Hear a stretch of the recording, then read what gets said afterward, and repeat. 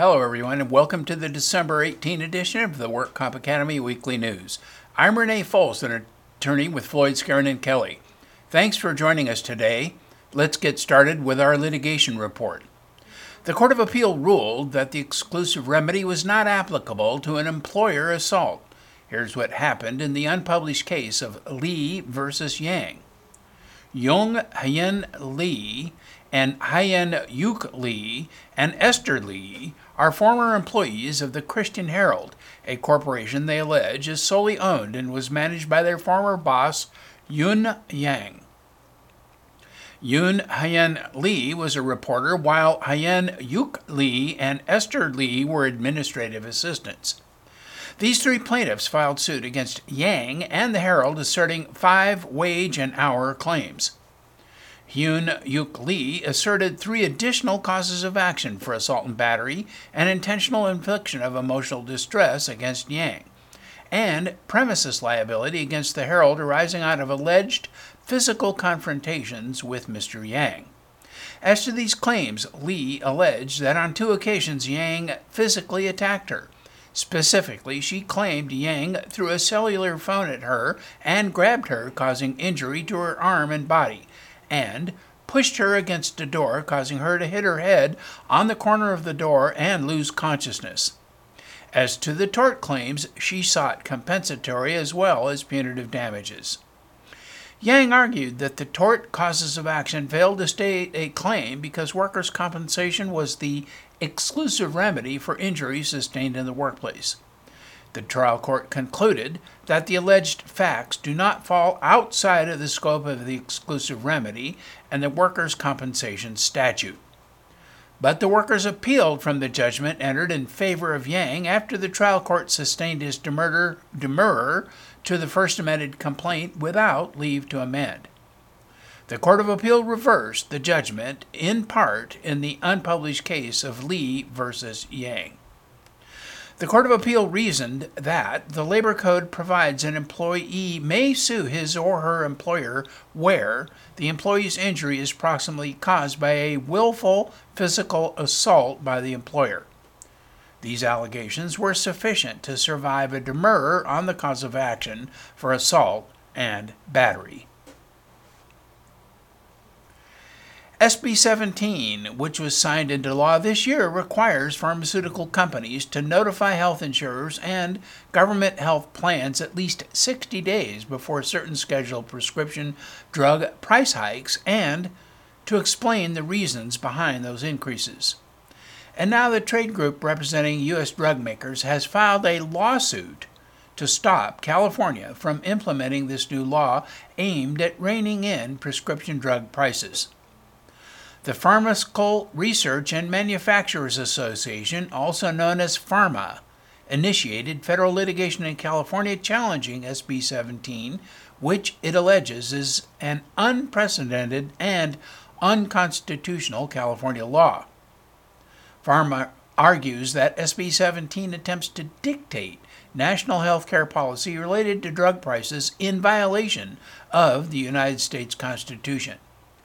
PhRMA requests that the court permanently enjoin the state from implementing or enforcing those provisions of the law.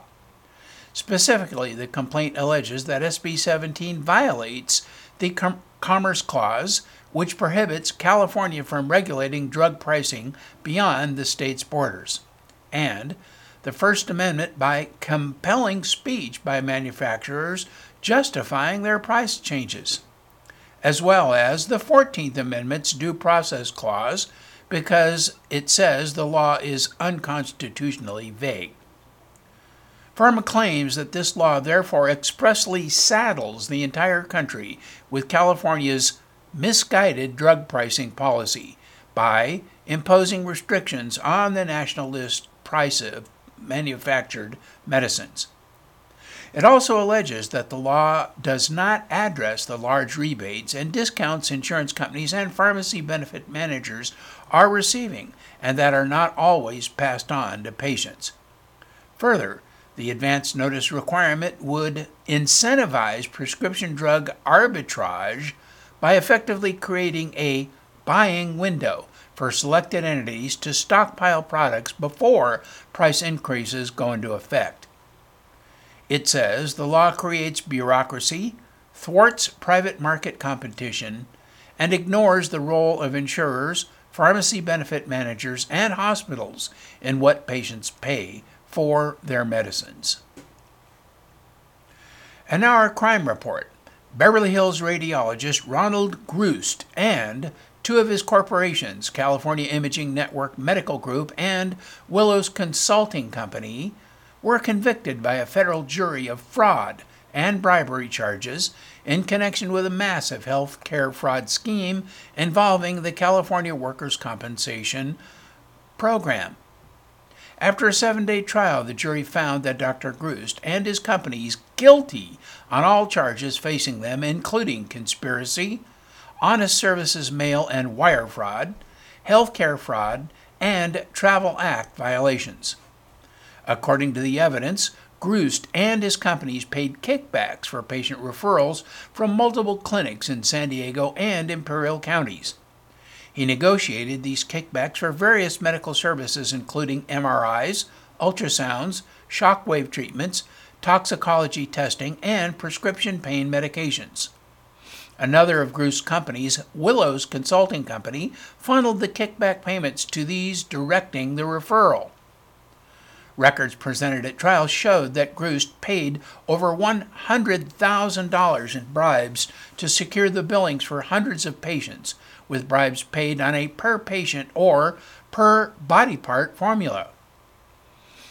He was ordered to return to federal court on March 12 for a sentencing hearing for himself as well as both corporations. Since 2009, Dr. Groost and his various companies have filed tens of thousands of liens in the California work comp system, seeking reimbursement for hundreds of millions of dollars from multiple insurers.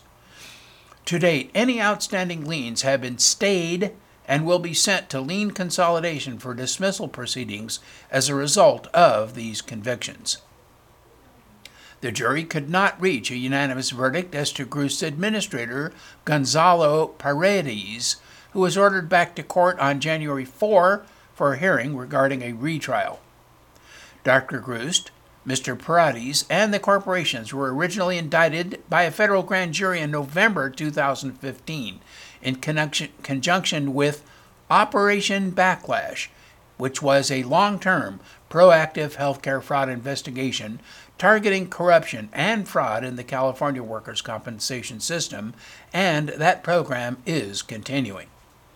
Since then, nearly 40 individuals and corporations have been charged with crimes, including doctors, attorneys, marketers, and providers of medical services and devices. California Imaging Network Medical Group operated clinics throughout California in San Diego, Los Angeles, Beverly Hills, Fresno, Rialto, Santa Ana, Studio City, Bakersfield, Calexico, East Los Angeles, Lancaster, Victorville, and Visalia. The Riverside County District Attorney's Office is seeking an arrest warrant against Carlos Valencia, the employer of two men who were fatally electrocuted in 2016 while pollinating palm trees in Thermal. The investigation into the deaths of Osvaldo Cerrón and Ernesto Hurtado found that Valencia, who is the owner of Valencia Trimming in La Quinta, misclassified employees to make their jobs appear to be lower risk to his insurance provider and lied about employee pay. Valencia thus allegedly defrauded his insurance carrier of about $100,000 and cost the state more than $35,000 in unreported payroll taxes.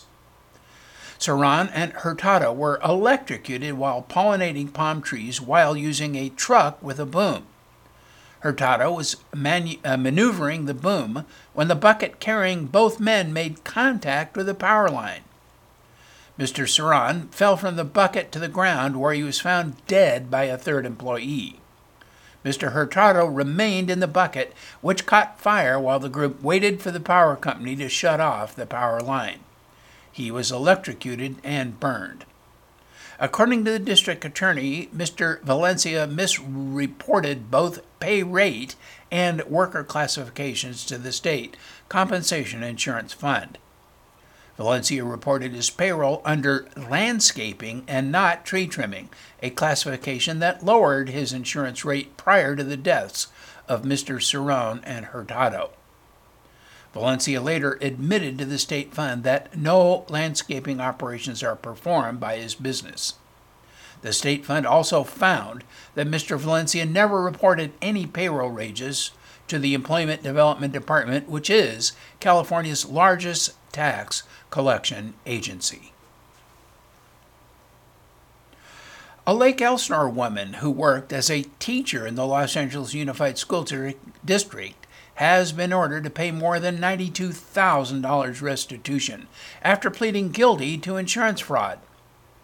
48-year-old Sheila Marie Green was sentenced to 8 years in custody, 2 years in county jail, and 6 years of mandatory supervision after she pled guilty to insurance fraud. She was also ordered to pay over $92,000 in restitution to 3 insurance companies. While working as a teacher in the Los Angeles Unified School District, Green submitted claims on several disability insurance policies she had obtained that would pay benefits should she be injured and unable to work.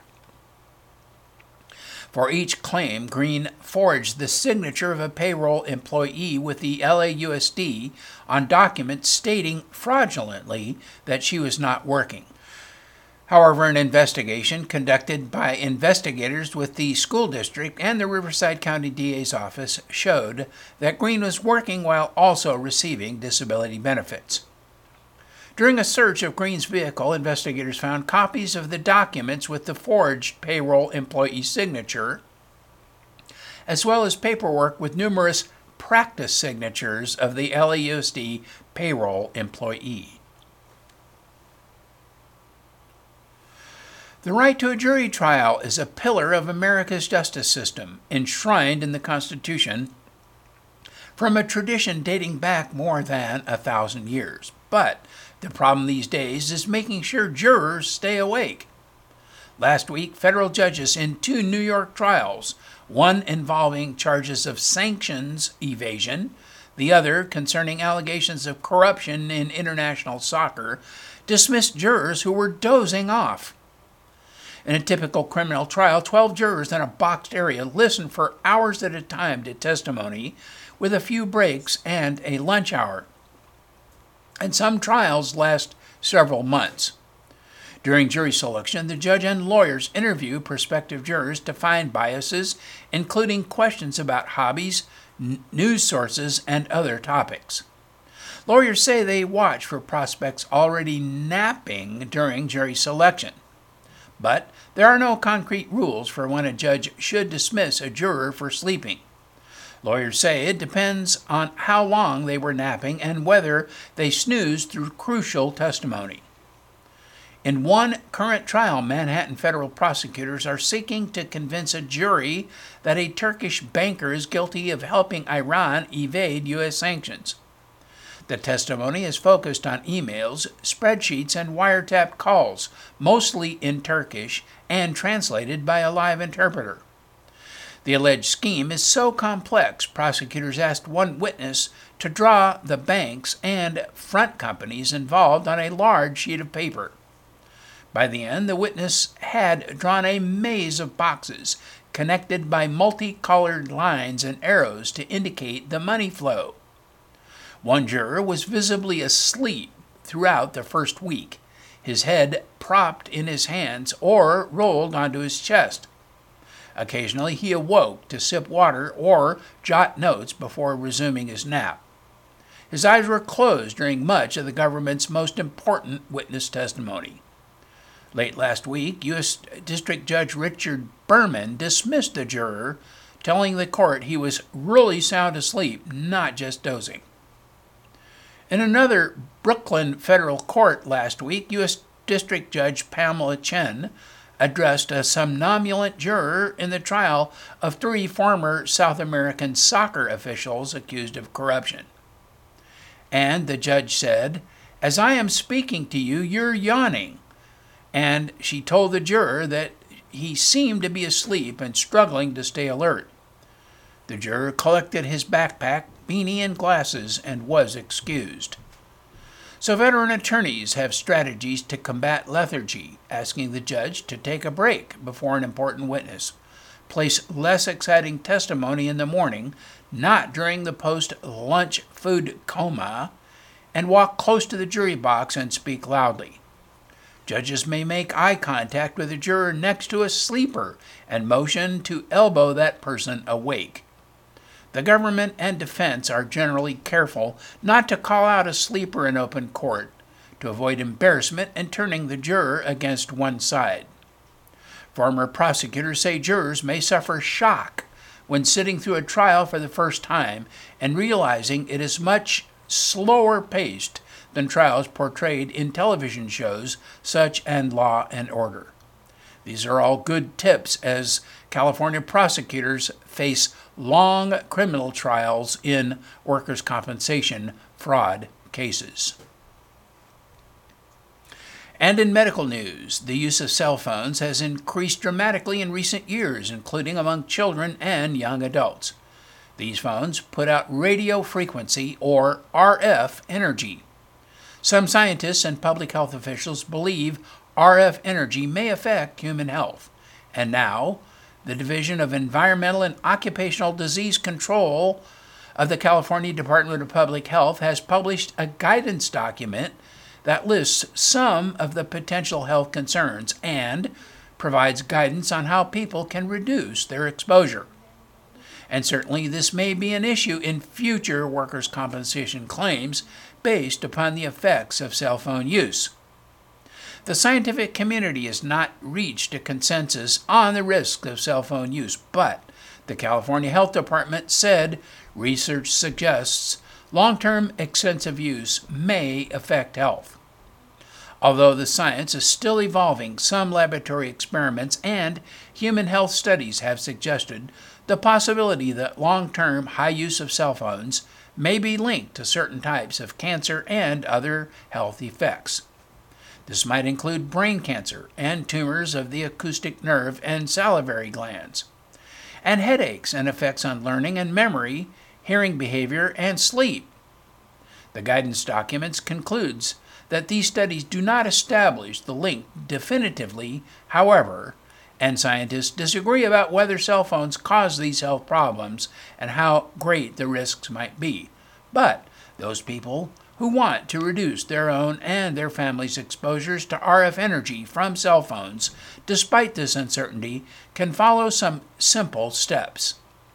Do not keep your phone in your pocket and move it away from your bed at night. Parents should consider reducing the time their children use cell phones and encourage them to turn the devices off at night. Also, reduce the use of cell phones to stream audio or video or to download or upload large files. Products that claim to block RF signals are not the solution either. Experts say these may actually increase your exposure to radio frequency energy. And in regulatory news, Cal OSHA has cited 3 contractors over $147,000 for safety violations after investigating the collapse of a temporary mold or formwork and vertical shoring at an Oakland construction site that sent 13 workers to the hospital. These workers were pouring concrete into elevated formwork when the shoring system supporting the formwork collapsed. The workers fell some 20 feet along with freshly poured concrete, reinforcing steel, timber framework, and tools and equipment. Some were able to get to safety on their own, and others were assisted by firefighters. When emergency crews arrived, workers were using shovels to dig their colleagues out of the wet concrete. The Oakland Fire Battalion chief said earlier on, site workers did an excellent job of extricating their fellow workers before the firefighters arrived and took over. He also said the cement was kind of like quicksand, and rescuers used plywood and planks to reach trapped workers so they themselves would not sink. The injured were taken to hospitals for cuts, bruises, and strains, but no fatalities or major injuries were reported, except one worker's injuries did require surgery. Employers must identify, evaluate, and correct unsafe working conditions, and follow all requirements to prevent employee injuries and illnesses. Cal-OSHA's investigation found that the formwork and vertical shoring system that collapsed were not properly designed and installed or inspected. The agency issued serious accident-related citations to subcontractors, Largo Concrete Incorporated and NMN Construction Incorporated, for $73,000 and $70,000 respectively, for failure to ensure that the formwork and vertical shoring were designed safely to withstand all intended loads, and for failure to have calculations and drawings approved by a California registered civil engineer as required for vertical shoring over 14 feet tall, and failure to ensure that the shoring supports were erected on a level and stable base. Cal-OSHA addresses safety requirements for concrete construction and vertical shoring in its Cal-OSHA Pocket Guide for the construction industry. And in other industry news, a new report published by Research and Markets says that the healthcare analytics market is expected to reach nearly $30 billion by 2022. This would be a substantial increase of the roughly $9 billion market in 2017, producing a compound annual growth rate of 27.3%. Increasing government initiatives to increase electronic health records adoption, growing pressure to curb healthcare costs, availability of big data in healthcare, increasing venture capital investments, rising focus on improving patient outcomes, and technological advancements are driving this growth. On the other hand, factors like the lack of skilled analysts, the high cost of these solutions, and operational gaps between payers and providers are expected to limit the growth to a certain extent. The healthcare analytics market is segmented into descriptive, predictive, and prescriptive analytics by type. The prescriptive analytics segment is expected to grow at a highest average rate during the forecast period. The high growth of this segment is attributed to the ability of prescriptive analytics to ensure the synergistic integration of predictions and prescriptions. Due to the rising focus of payers on the early detection of fraud and reducing preventable costs, the market for fraud analytics also is expected to register a significant growth during the forecast period, therefore driving the market for financial analytics. North America is expected to account for the largest share of the market, followed by Europe. The report also includes an in-depth competitive analysis of the key players in the market, along with their company profiles, recent developments, and key market strategies.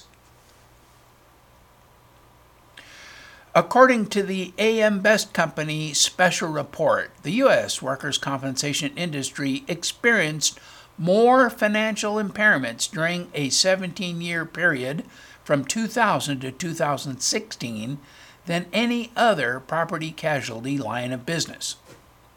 Best defines impairments as being situations in which a company has been placed by court order into conservation, rehabilitation, or insolvent liquidation. Overall, 354 property casualty insurers became impaired during the 16-year study period. The workers' compensation sector accounted for 26% of the impairments. Commercial lines insurers represented 22% of the impairments.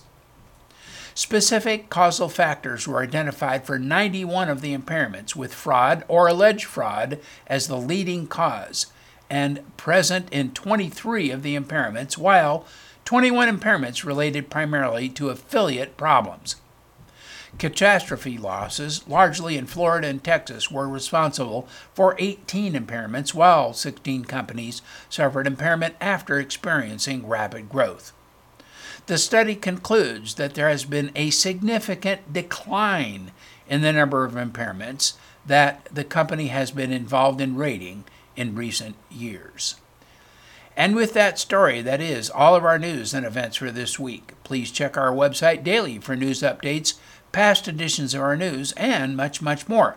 And remember, you can subscribe to our weekly news podcasts and special reports using your iPhone, iPad, or Android device by searching for The Work Comp Academy with your podcast software. Again, I'm Renee Folsom, attorney with Floyd, Skeren & Kelly. Thanks for joining us today, and please drop by again next week for more news.